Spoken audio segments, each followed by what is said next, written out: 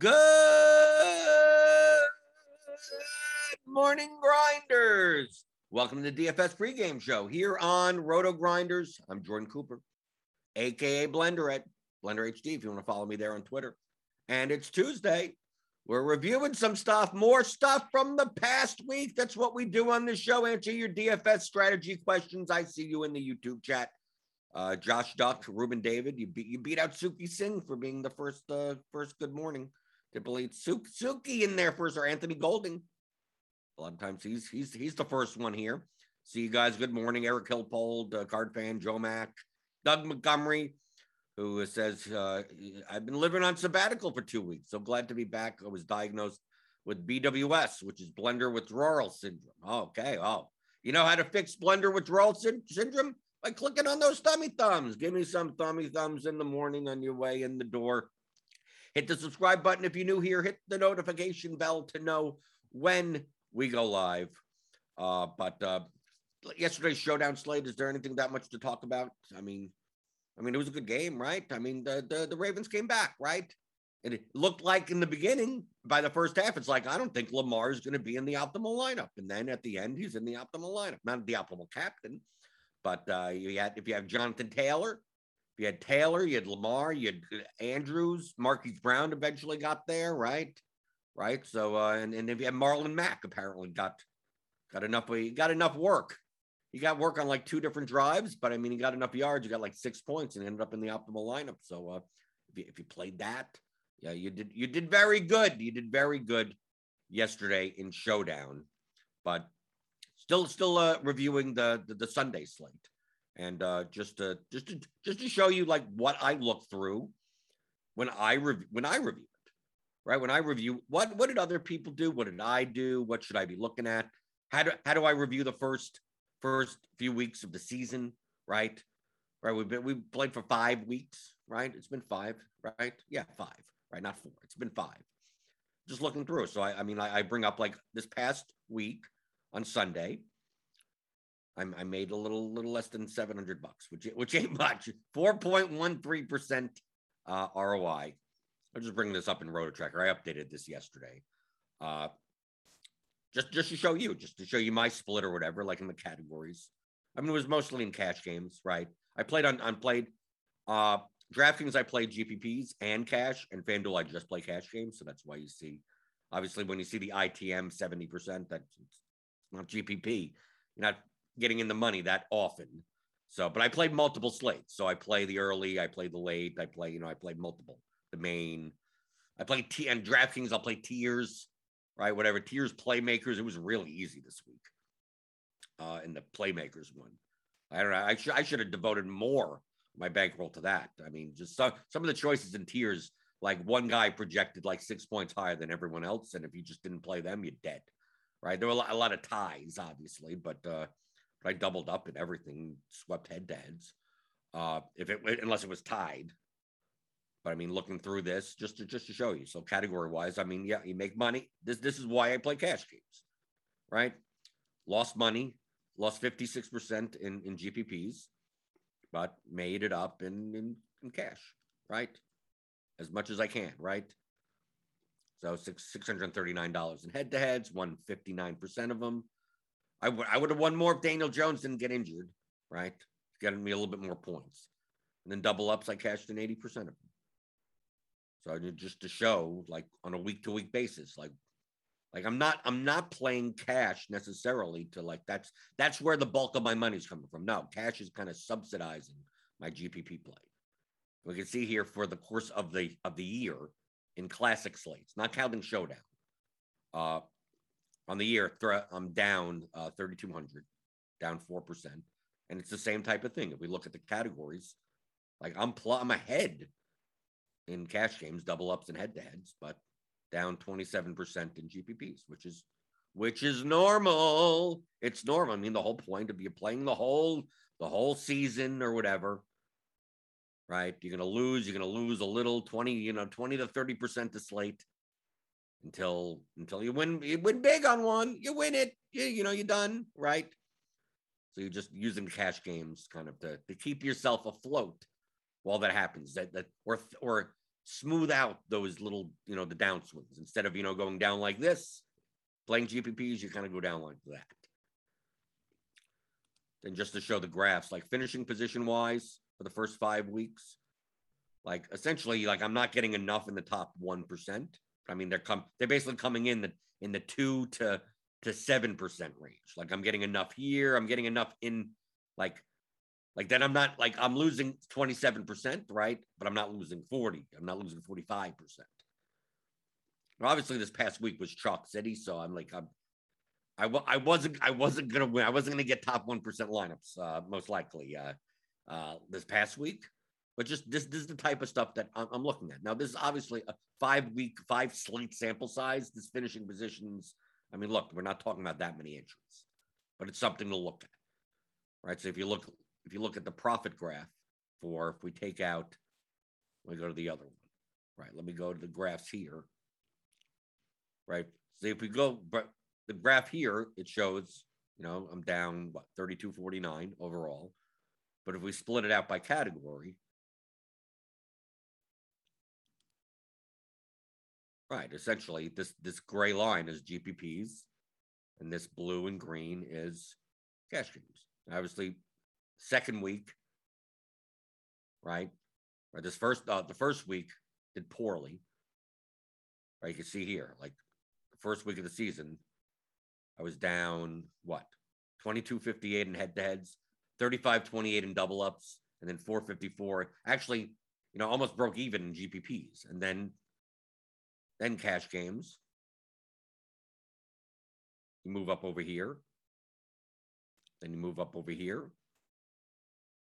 Right? So I ended up making money here, losing a little there, making money there, and then making a little bit money there. So little by little, using the cash games to subsidize the GPPs. Now, if I didn't have on the first week that big of a loss in cash, then I would have a lot more money. I would have, the GPPs would still be down there, but I'd be up another, probably I'd be up, $3,000-4,000 instead. Right? That's all one bad week in cash kind of just does that to you. But just this is tracking your results. Okay, keeping yourself accountable to some regard. I mean, this is only 5 weeks, but you should be doing this over the course of your whole DFS career that you're playing.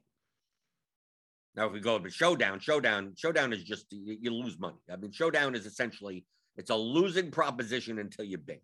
I mean, so you put in $500 into showdown, you almost minus 80% on a slate is like almost normal sometimes if you don't have the nuts. So judging your showdown in combination with your classic slates, I don't think is useful.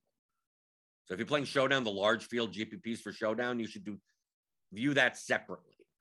Okay, and in showdown, the top 1% of lineups, I don't even know if that matters that much. Showdown, essentially, you're playing as if it's a winner take all. So you're going to just lose until you win. Okay, and that shows. I'll get another Roto Tracker screen. Now the thing is, like lifetime, Like this is going to be hard because they changed. It used to be called Captain Showdown, and then it changed to Showdown Captain mode. So if I go to my graphs, like here's my lifetime. So this looks good, right? $500,000. So if I go to style, like it used to be called Showdown, and then they changed it to Showdown Captain, but they're not combined. So if I go to Showdown here and add it, I believe I get one of my like $50,000 wins, I believe. Or maybe not. So when was this done? So this is between, so this is 2020. So what Showdown is this? Is this NBA Showdown? Is this 2009? Like this is what I don't understand. Like I don't understand why some of this is in Showdown and some of this is in Showdown Captain. Let's do Showdown Captain. Right, and so I don't have anything in here. Showdown Captain, Showdown. I have no idea. What am I even looking at? By site. So I should have wins in here. Now I'm even confused. General style.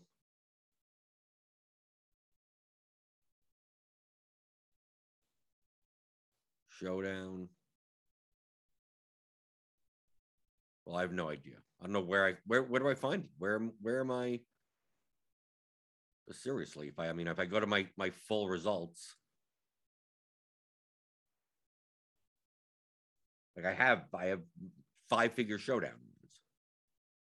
Maybe it's called something else.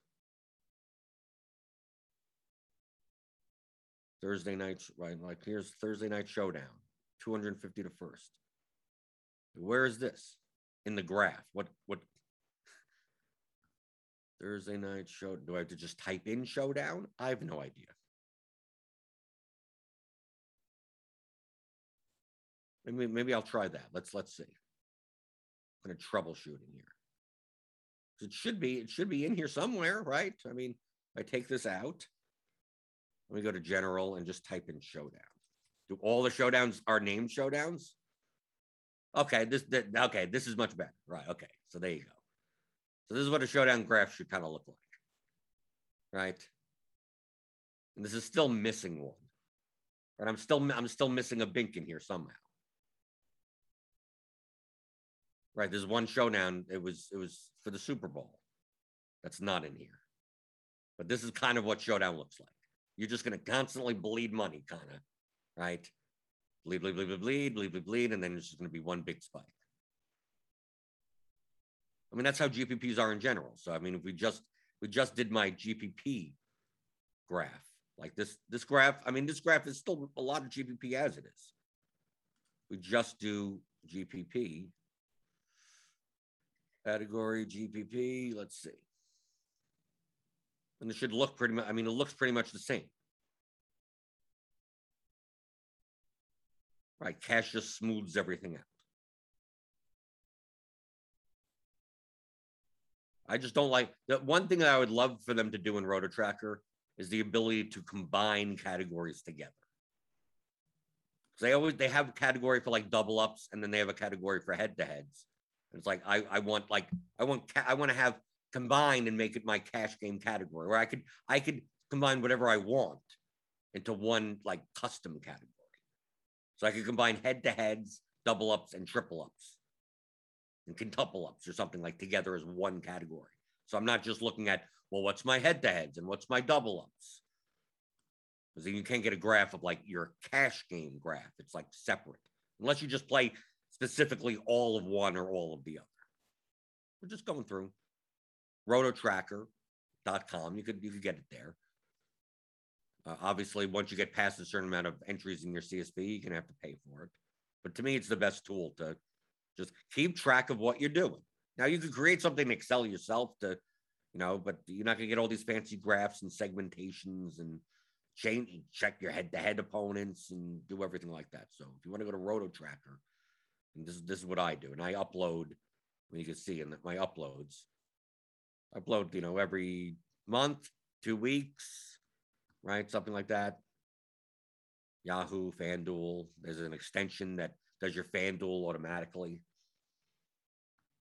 So there. So just show off how you track your results in DFS. Going through the YouTube chat. Let's see. Doug Montgomery, can you go through your setting up your player groups again, please? I know you've probably done it ad nauseum, but need help. I go through player group. What player groups do you need, Doug? It depends on your lineups. The player groups that I had here was I wasn't playing 2 running backs together from the same game. So these aren't hard. I mean, these are what groups do you need? Do you want to play Barkley and Elliott together? If your answer is yes, then you don't need to have this group. So I put 2 people in a group and I say players to use minimum 0, maximum 1. It's the default setting. So there you go. That's a group. Lamb and Cooper when Prescott is in the lineup. The best thing to do is go team by team. You go team by team. For instance, we look in the player pool. Like, let's go to the Giants Cowboys game, for instance. So we go team by team. What do I have in here? Maybe we don't even go into that. Let's go. So we go to Dallas, for instance. Okay. So these are the players that I have from Dallas in my player pool.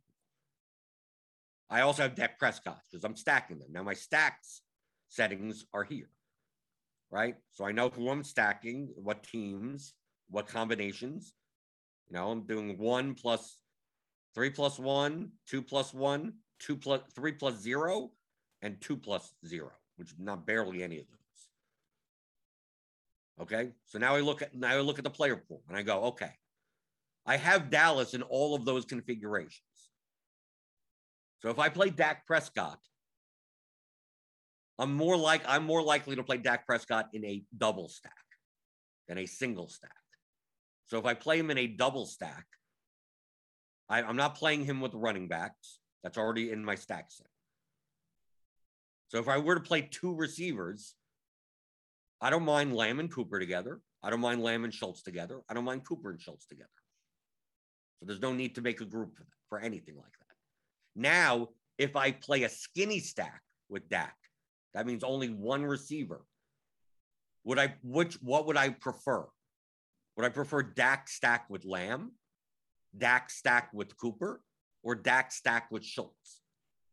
Well, most probably it's going to be Lamb or Cooper and not just Schultz as the tight end part. So being that maybe I personally don't want a single stack of Dak with a run back, Dak Schultz. Maybe you want those types of lineups. That's perfectly fine. I didn't. So in the player groups, I have to go in and say, if Dak is in the lineup, which is what a conditional player is in lineup HQ. So I'm using Dak as a conditional player, right? I would type in Dak's name there. And then I put in Lamb and Cooper into the group and minimum 1, maximum 2. So no matter, as long as Dak is in the lineup, it has to have at least 1 of Lamb or Cooper, which means in those lineups that are being generated that Dak only has 1 pass catcher with him, it can't be Schultz. Because I'm forcing in, it has to be 1 of Lamb or Cooper in there. Now, in double stack, Schultz can come up, right? So I'm just saying at least 1 player. If I set this at 2, use exactly 2 players, I'd never get Schultz at all, except as a one-off in other lineups. Because I'm saying in the Dak double stacks, minimum 2 of these both 2, Schultz would never appear. So I'm going team by team and I'm doing this type of stuff. Just looking and go, okay, let's go to another team that I have as a stack, right? I go here and I got I got, let's see, I go to Carolina. I go, okay, same situation. DJ Moore, Robbie Anderson. Do I mind them as a double stack? Sure, give them to me as a double stack. Do I mind each of them individually as a single stack? That's perfectly fine. Darnold, Anderson, that's fine with me also. Is there a need to make a group here? No. Am I playing, who on Philadelphia am I playing? Devonta Smith, Zach Ertz. Okay, I'm not playing Jalen Hurts in my pool. So basically, Devonta Smith and Zach Ertz will be being used as a run back in Darnold stacks or as one-offs. So there's no need to make a group here at all. Unless for some odd reason you don't want to force something in, that's fine. You could make a group. You could say, let's say you want to make sure, let's say, I'm not saying that you need to do this. It's up to you. Let's say you wanted to make sure that any time that you have a run back in your Darnold stacks, you want it to be Devonta Smith, right? You don't want it to be Zach Ertz as the run back. You don't mind Zach Ertz as a single guy in other lineups, some punt tight end somewhere, right? You don't mind that. You're like, if I make Darnold plus Anderson plus Moore, the run back is Devonta Smith. Let's say you did want to do that, right? I didn't need to. I didn't mind Ertz as one.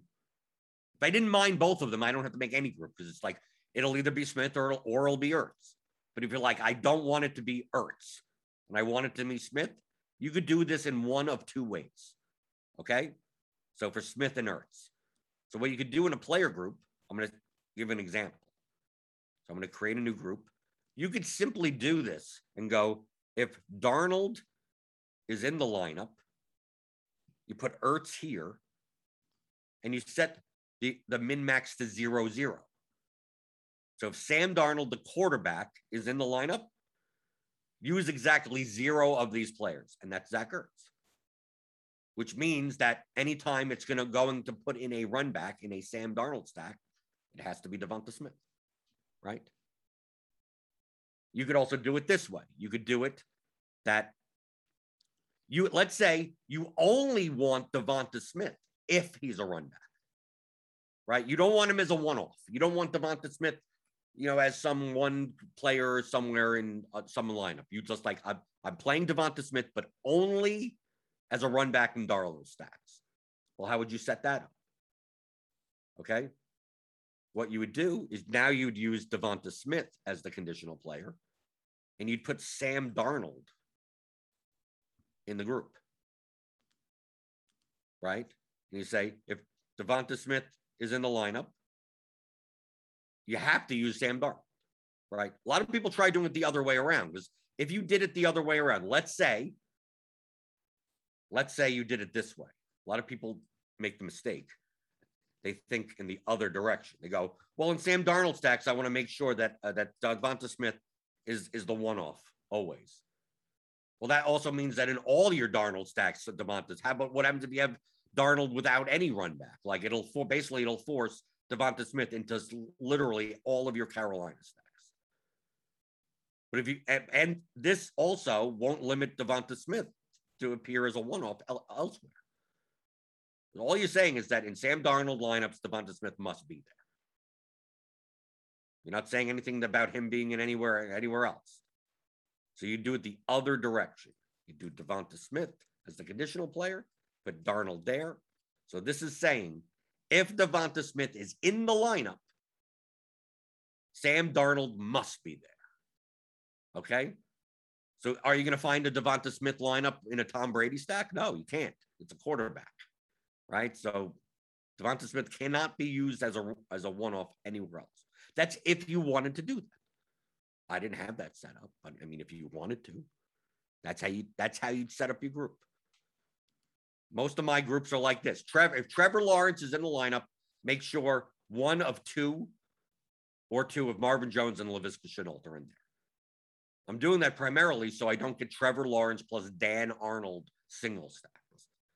A lot of times I'm doing this to make sure one of the top wide receivers is being paired with my quarterback, so I don't end up with like garbage tight end or third wide receiver single stacks if I happen to have them in my lineup.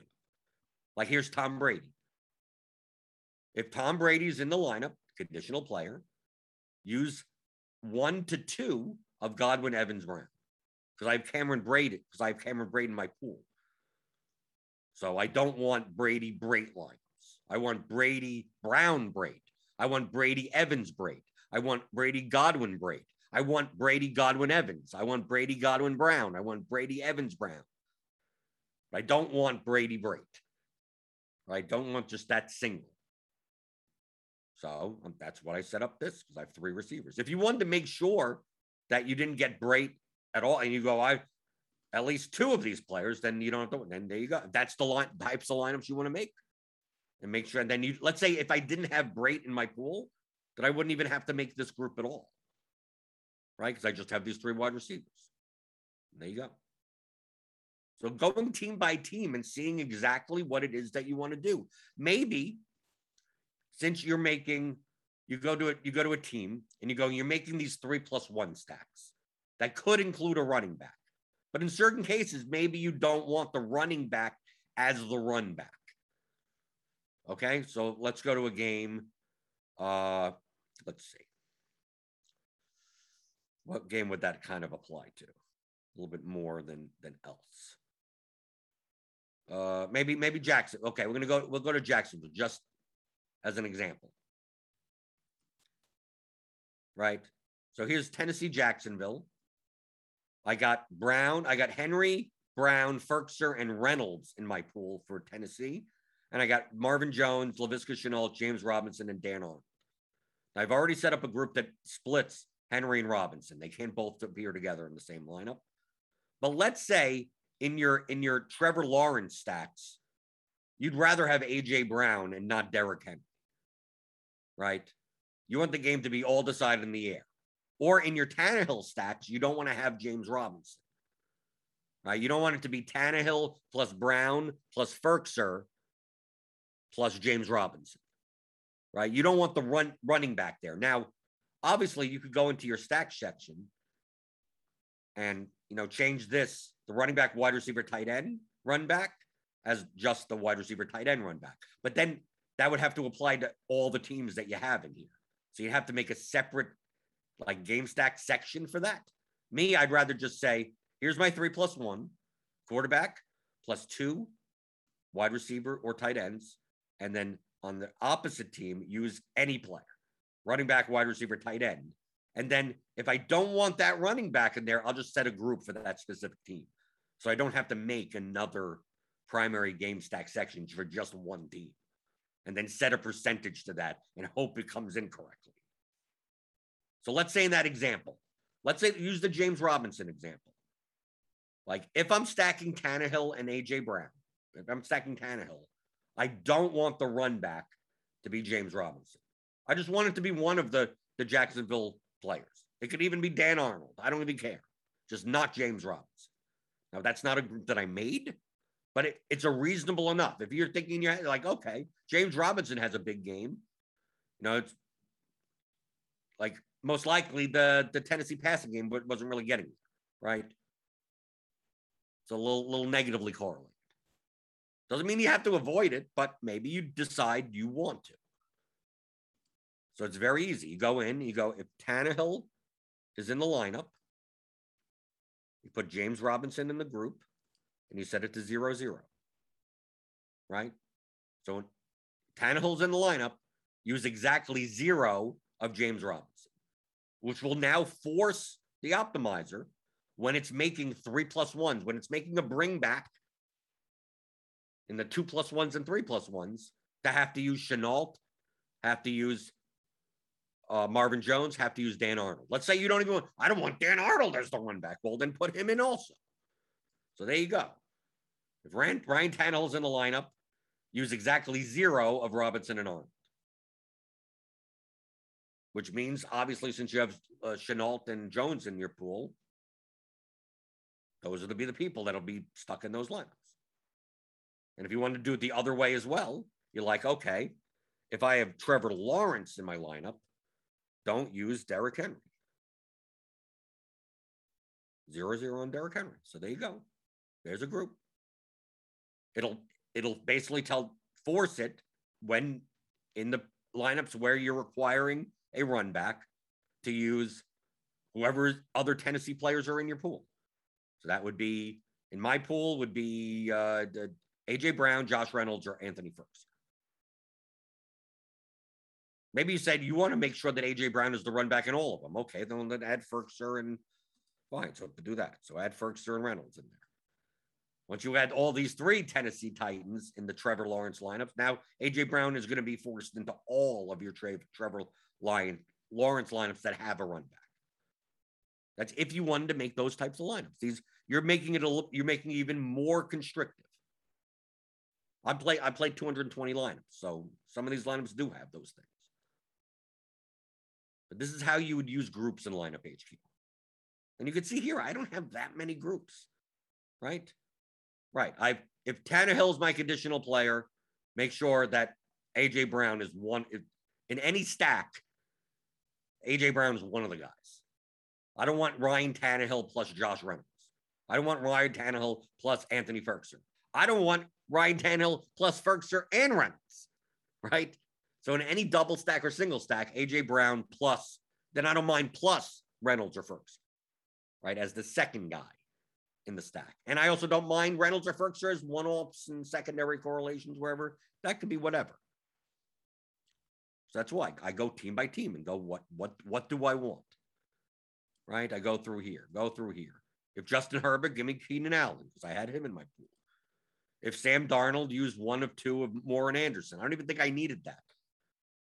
I think I originally may have had Ian Thomas in my pool, and I took him out. So I didn't even need this group. Right? Don't play Josh Jacobs and Damian Williams together. Two running backs from the opposite sides of the game. If Taylor Heineke is my quarterback, Terry McLaurin has to be in there. So I don't get Taylor Heineke plus Curtis Samuel or Taylor Heineke plus Ricky Seals-Jones as a single stack. It's not that complicated. I mean, that's why I went, oh, how long does it take you to make groups? 5 minutes? I mean, how long should it take? Dude, I made these groups, on Sunday morning, like 10 o'clock in the morning. It took me, 5 minutes, 10 minutes? I didn't have to make extra groups. I mean, the only extra group I had to make was don't play Madison and Swift together when Madison was ruled, in and Cook was inactive. And I'm not saying you can't even do that. Swift is the type of player that doesn't matter. The other side of the running back, Chase Edmonds, those types of guys. You can play two running backs. You can play running backs opposite each other. A lot of times, if overall, if we looked and we didn't care about what the type of running back is, they would be negatively correlated. So overall, the running back position on opposite sides are negatively correlated to each other for ceiling. But that doesn't take into account how the specific players get to their ceiling. Someone like Swift gets to their ceiling by catching 9 balls out of the backfield, right? So if you're catching 9 balls out of the backfield, it's possible that the running back on the other side has rushed for 200 yards. That team's up by 3 touchdowns, and the other running back is just catching 5-yard passes, in the third and fourth quarter, right? So you could do that. By default, I just don't play two my overall strategy, just like I just never play opposite running backs together. I just don't have to worry about it. That ends up working out, so be it. It just, in the long run, if I don't even have to think about it, it makes it easier. But there are specific cases where you don't have to do it. You don't have to do it in general. I'm saying it's negatively correlated overall. Okay, so Doug Montgomery says that it helps. Okay. The order is what I was getting hung up on. It took me way too long. The order? I mean, you don't have to use ordered group. You don't have to use any type of order. But I think it helps to go team by team rather than player by player. They're going through, I'm going to go through the running backs and see, no, I condensed my pool. Like, the thing is take a look here at the Tennessee-Jacksonville game. This is who I have in my pool. If I go to the excluded section, right? I don't have Cole Pruitt. I don't look at all the players that are in the pool for Tennessee and Jacksonville that I don't have. Right. So I don't have to filter through all this. Well, I'm probably not going to get much Chester Rogers. Like I sort by RGV, which is salary adjusted value plus minus. Like I'm not getting Carey Blasingame. I'm not going to get any of these players in any builds at this poor projection. Jerry McNichols at 5K. So since I'm not going to get any, I just exclude them. They're not going to end up in my lineups. But then I don't have to go through and go make sure. Like maybe I end up with one Jacob Hollister lineup. Why do I need him in my pool? Why do I like once it gets so low? Like maybe I could have Austin and Rogers in my pool. If I was playing a lot of this game, maybe I decide to add a Chester Rogers or an Austin in my pool. And if he shows up in one lineup, so be it. But then I don't want to have to deal with doing more groups, right?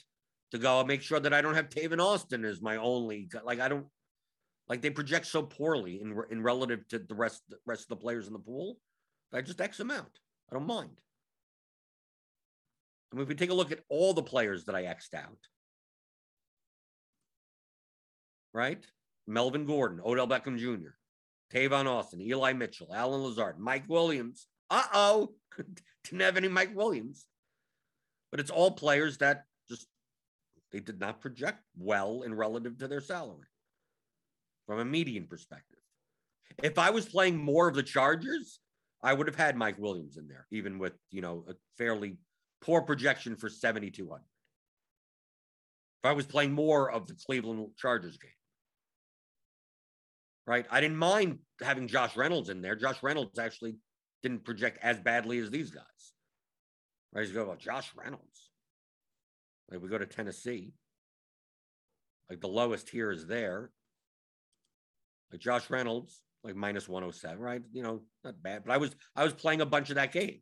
I was playing both quarterbacks and secondary correlations and everything. So it's like, okay, here's a cheap, and they're cheap, right? The cheap guys, 3,300. You throw in. I had Albert Wilson in my pool. I should have had Preston Williams instead, but Albert Wilson projected better to take advantage of Devontae Parker being out. So it's like, well, I have Waddle. I have Gesicki,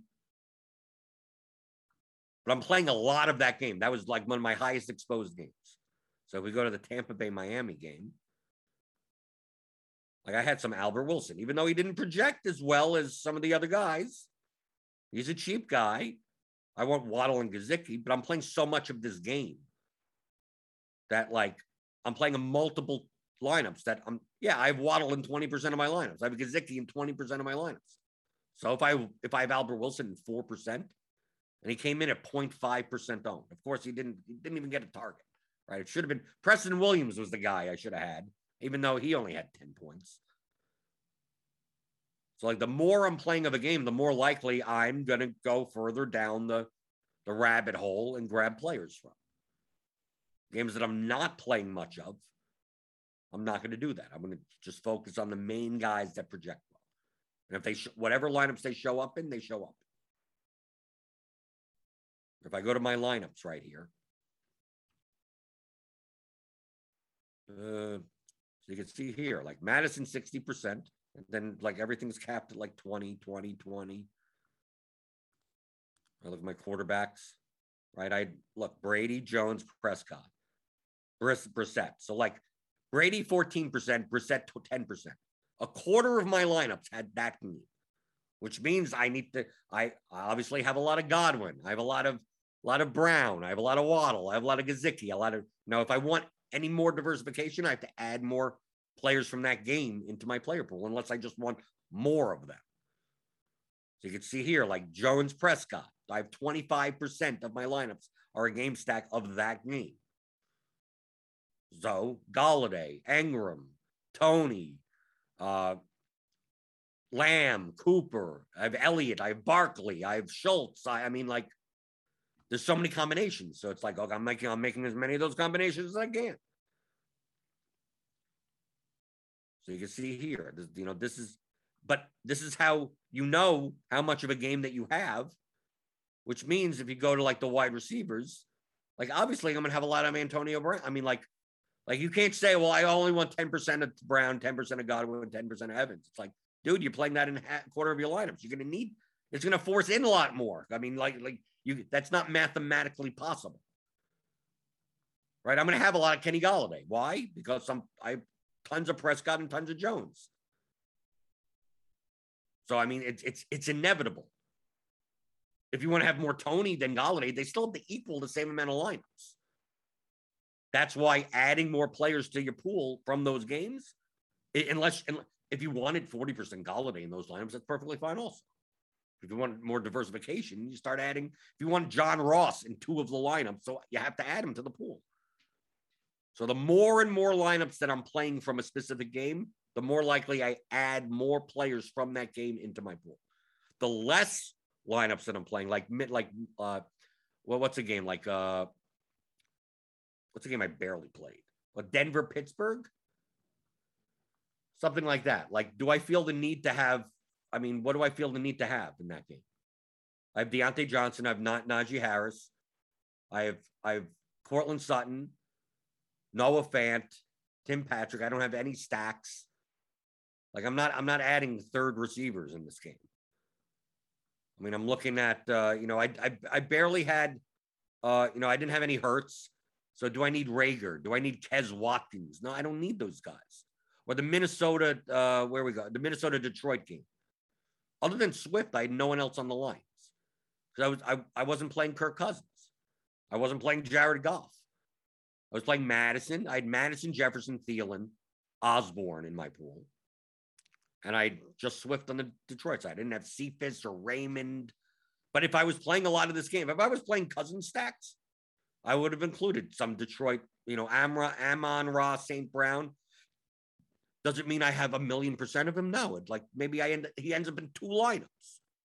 But at least it gives me the option of having him because I am stacking that game.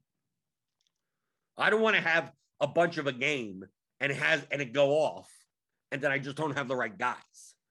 Right? If I'm already choosing that. Like, I don't mind. Like, the thing about the Chargers Browns game that put up 89 points, I did have some Herbert, but it was mostly Herbert, Allen, Cook.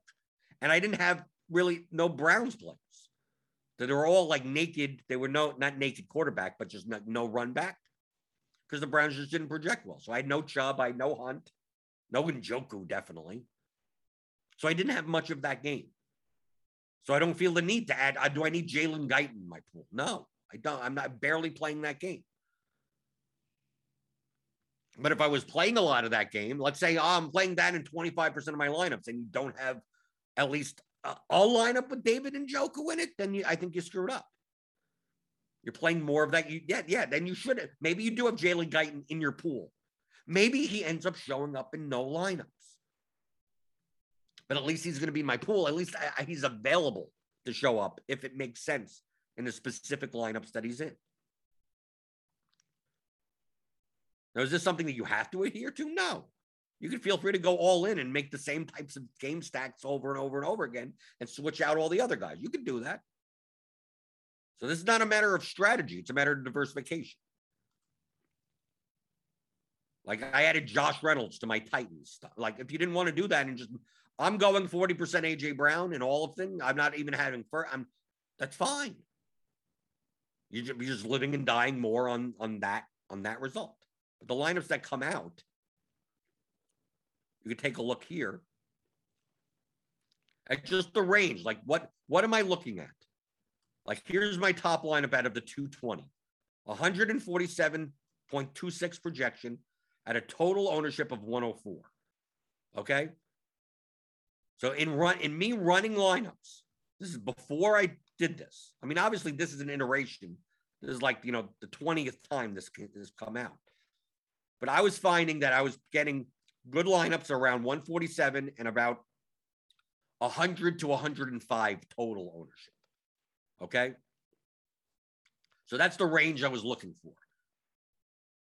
So can I get up to 147, around 147 for about 100 to 105% ownership?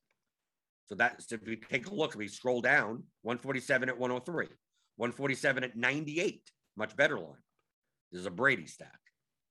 146 at 101, 146 at 99, 146 at 102, 146 at 102, 145.9 at 104, 145 at 104, 145 at 104, 145 at 97, 145 at 97, 145 at 93, 144 at 104, 144 at 94, right? Now, if I were to make like 300 lineups, maybe I end up getting rid of some of these.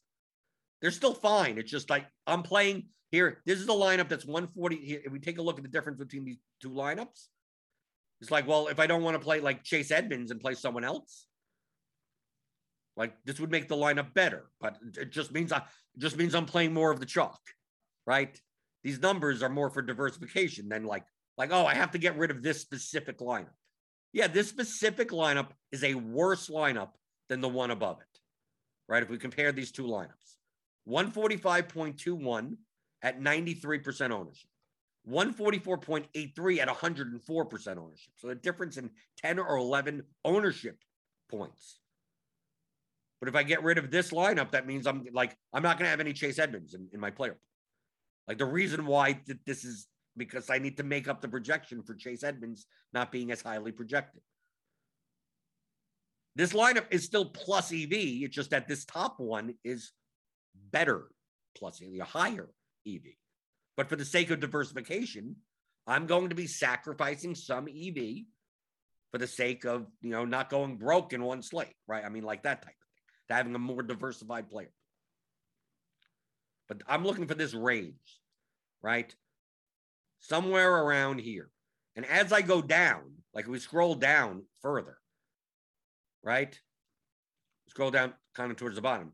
137, 103, 137, 101, 137, 100, 137, 86, 137, 93. We go up to sort by ownership, low to high.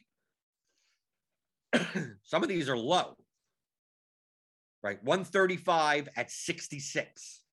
Like this is a contrarian line. High variance though. These are contrarian lineups. 128 at 66, 126 at 66, 129 at 68. Projection wise, these are bad lineups. I mean, they project like 15, 16, 20 points lower than the other lineups that are like 100% ownership, total ownership. But it doesn't mean they're not profitable. It just means they're very high. They have a very high standard deviation because of the ownership is being lowered. 131 at 70. 130 at 72. I mean, this is a lineup that's Dak Prescott, Schultz, Lamb, with no run back, DJ Moore, Randall Cobb, Devonta Smith, Josh Jacobs, and Joe Mixon. From an ownership perspective, it's low. Standard deviation is much higher. The range of outcomes is going to be much wider. If I were to play 200 lineups of these types of lineups, it's liable that I mean, these are the types of lineups that either win a lot or lose a lot. How many of those types of lineups do I want to play? That's a matter of diversification. It's not a matter of strategy. I can choose to not play any of these types of lineups and say, I don't want any lineups that are lower than 80% total owned. I don't want any lineups lower than 90% total owned. I just want to get in between that 90 to 105 range for this specific slate. You could do that. But it also means that some of these low-owned things are not, I'm not going to have any Tim Patrick anymore, right? I'm not going to have any Allen Robinson, right? He may end up, Allen Robinson showed up in 4 lineups at a 200 point. I wouldn't have some of these guys, which is fine. Just you're not as diversified. So in theory, what we're talking about here is not strategy. We're talking here about diversification. You can make tens of thousands of plus EV lineups on the slate. Tens of thousands, 100,000 plus EV lineups. They all have different standard deviations, but they're all plus EV. We ran this out 1 million times, the lineup would be profitable in the slant, right? In whatever contest you're in. The question is, okay, well, if there's 20,000 lineups that are about equal to each other, well, which 150 do you play? The mathematical answer would be it doesn't matter. From a long run perspective, it wouldn't matter. If you want to play 150 of this pretty much the same game stack and a 1v1 change, and that's all encompassed into plus EV lineups, you could do that. Just your swings are going to be all over the place doing that. So given the choice between 5,000, 10,000 lineups that are all about equal to each other, and I have to choose 150 of them, I'm going to be more diverse. Mathematically, it doesn't matter. Close your eyes, play whatever you want once you get to that point. But the thing is that just because the EV of two lineups are the same doesn't mean their standard deviation is the same. So yes, I could play 150 lineups that are all in this high variance range. 60, 65% total owned, 130 projected, and just hope for the best. Right? You could. Or you could do the opposite and say, I'm going to just play all the lineups that are like around 105, 110, that project for 145 to 147. Those lineups are much more chalkier, which means you're going to cash more of them, but you're going to have less. The outlaw, you're not going to have any Jacoby Brissett stats. You're not going to have any Davis Mills. I didn't have any Davis Mills, but you're not going to have any of that. Any of the, those wacky outlier type of lineups. So if any wacky outlier type of thing happens, you've locked yourself out to that. You're not playing any of those high standard deviation lineups, which is fine. Mathematically, your 150 set and so on. If I play all the high variance, 60% owned total ownership lineups, and you play the 150, 110% owned lineups, and we played it out a million times, you know who's ahead after a million times? Neither of us. We're about equal. But your road playing 110%, the chalkier end of that tournament GPP spectrum with similar EVs, like your road is much smoother. You may not win first that often, but you may come in eighth a lot. You may come in, you may come in the top 15% way more often. You're up there. So at the end, you have X amount of dollars and it's profit. Now me, for instance, or the second person, I'm going to play all the high standard deviation lineups, right? The really high ones, 150 of them. Well, at the end, we're going to both have the same money, right? After a million years, million slates, both having the same money, but my slates are going to look like this. Here's a slate, and I lose all my money. Like all 150 don't even cash. They're at the bottom. Next slate, I cashed like 10 of them. One of them came in like 12th place, and like 142 like bombed. They're at the bottom, right? Then the next slate, maybe I win. I would literally win first place, right? And then the next 17 slates practically bump. Like it's going to be just like that's what variance is. That's what a high standard deviation is. These are all over the place, right? Now at the end of the day, if you were able to play it out over 100 lifetimes, both those 150 sets would be the same amount of money. Would be the same expected value, similar profitability, but the roads to getting there is all over the place, right? Differences. So mathematically, what's the difference between the 150 set, this 150 set, and this 150 set? Nothing, right? So let's say you had 300 lineups. So we took these two 150s. We took the chalkier versions, these aren't cash lineups. They're still GPP lineups. They still have win equity. And we take these high variance tournament lineups and we put it together for 300. Well, if you want to mitigate these swings, right, and give up some win equity in order to mitigate the swings, even though you're going to end up with the same amount of money at the end, maybe you take 75 lineups from one and 75 lineups from the other. So you lower your variance. You lower your swings. Is that the correct? Now I'm going to ask, is that the correct thing to do? No. Is that the incorrect thing to do? No. It's neither correct nor incorrect because mathematically, all 300 lineups are equal, right? They're equal to each other from an expected value standpoint. So it doesn't matter what 150. You have to play one of the 300. Which ones do you play? Play any one. If I'm telling you that they're equal to each other, it wouldn't matter. Pick whichever ones you want. If you want to play 20 of them, pick whatever 20 you want. Now, they could be 20 of them could all have Alexander Madison in it. Okay. 18 could have Alexander Madison and 2 don't have Alexander Madison. That's fine also. Like, whatever 20 you pick don't matter. You've already gotten to the point where you're spitting out plus EV lineups that are about similar EV to each other. You could probably spit out hundreds, if not thousands, if not tens of thousands. Now it's just a matter of which ones do you play. Mathematically, it doesn't matter. Some people, random, just close your eyes and randomly pick 150, and whatever comes out, it comes out. Some people go, well, I want to settle on my portfolio and do it something manually. It's the same thing in the stock market, right? Do you want to have 68 stocks, or do you want to have 4 stocks? If the performance ends up equaling out at the end, it doesn't matter how many stocks you have. But some people are like, well, I want to mitigate my risk here. I want to mitigate my risk there. I want to increase my risk there. You get to choose, right? You have out of these 300 lineups, and you have to play 5.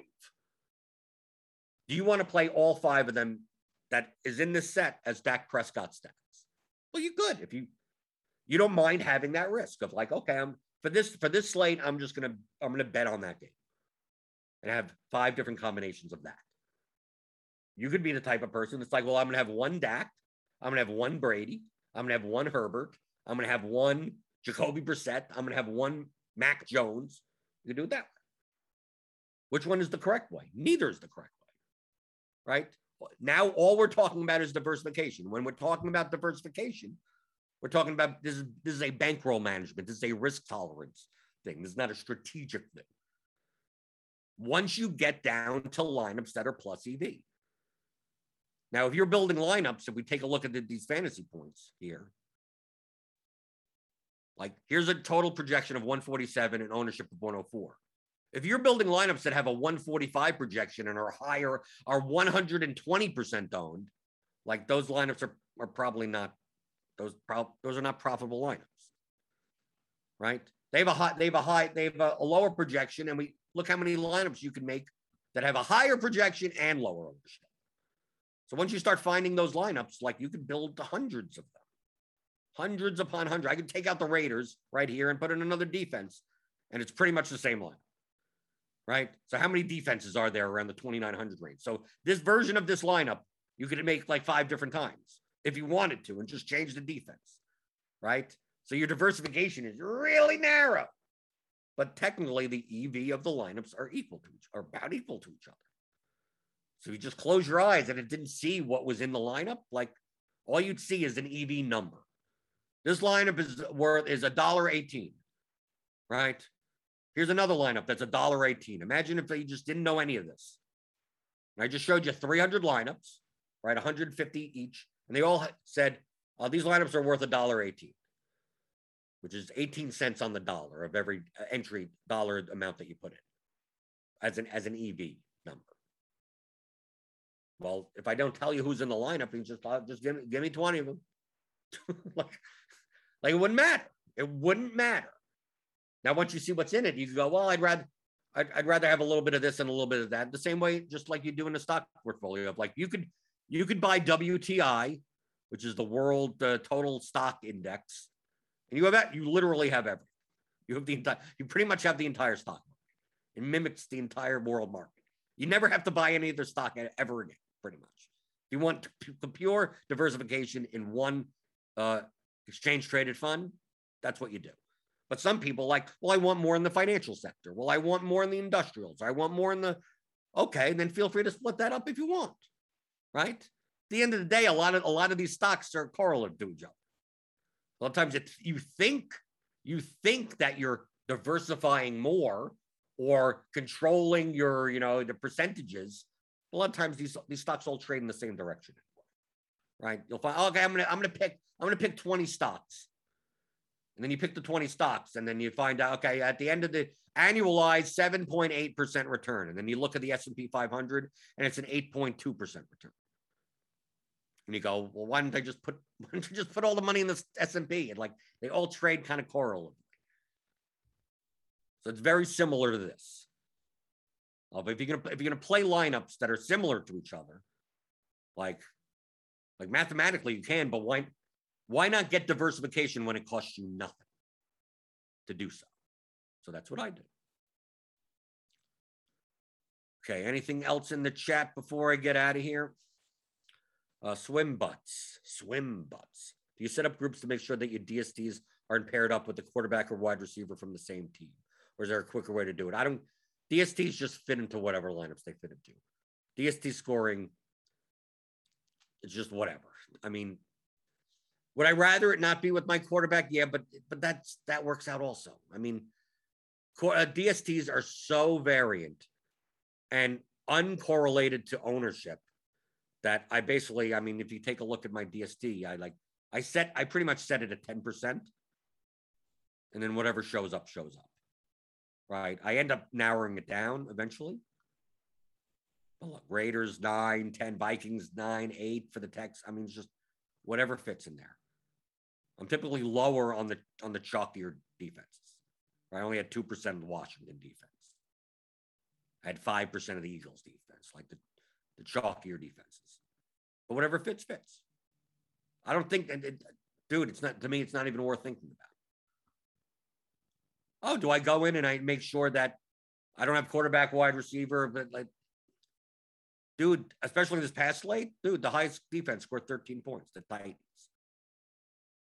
The Eagles scored 12. You could have won with any defense yesterday. Any defense that scored some amount of points. Probably not with the Chargers, -3. Probably couldn't with that. But as long as you got 5 points out of your defense, you could have won with pretty much anything. And you're going to see that most weeks. And on weeks where there's this outlier defense that scores 24 points, who's going to know who knows? Why even think about it? So that I don't even bother thinking about it. But yes, I guess you can make those groups if you want. If you want to make groups so you don't have your DSTs paired up with the quarterback or wide receiver, you could go through, you could go into the groups and put the conditional player as the defense, right? You put the conditional player as the Panthers. And in the group, you put Darnold, Moore, Anderson, Arnold. No, Arnold's not on the Panthers. You put that in and you put 0-0. And then you go to the next team. But now you're making 25 groups, whatever amount of groups for that. You could. I'm not poo-pooing the idea. I think that's perfectly fine. If that's what you want to do, that's fine. The same thing with the 2 running backs from the same team. I do that by default, so I don't have to think about it. Even though in some cases, yes, 2 running backs do work together from opposite sides of the game. I choose to do it. You could choose not to do it. Okay. Same thing with the DST. You want to go through and make all those DST groups? Be my guest. I think it's absolutely viable. Is it necessary? No. So I don't do it. Is it necessary for the 2 running backs to be opposed from me? That's not necessary either. I choose to do that. So maybe you don't mind having 2 running backs from the same game together. And I don't mind having a DST with the quarterback and the wide receiver. These are very minimal, correlative things that I don't think in the long run it kills you either way if you do or you don't do it. So if you choose to do it, oh, okay, that's fine. Perfectly fine. You know what you should choose to do? Hit the thumbs up button. Hit the thumbs on your way out the door. Obviously, I talk a lot about this in the Theory of DFS Masterclass. You get a theoryofdfs.com. How to think like a professional DFS player. It's a 15-hour audio DFS masterclass. It applies to all sports. So if you're going to play NBA coming up, it applies to that. It applies to everything. Game objectives, player selection, expected value, leverage, correlation, construction, risk management, exploits, and psychology.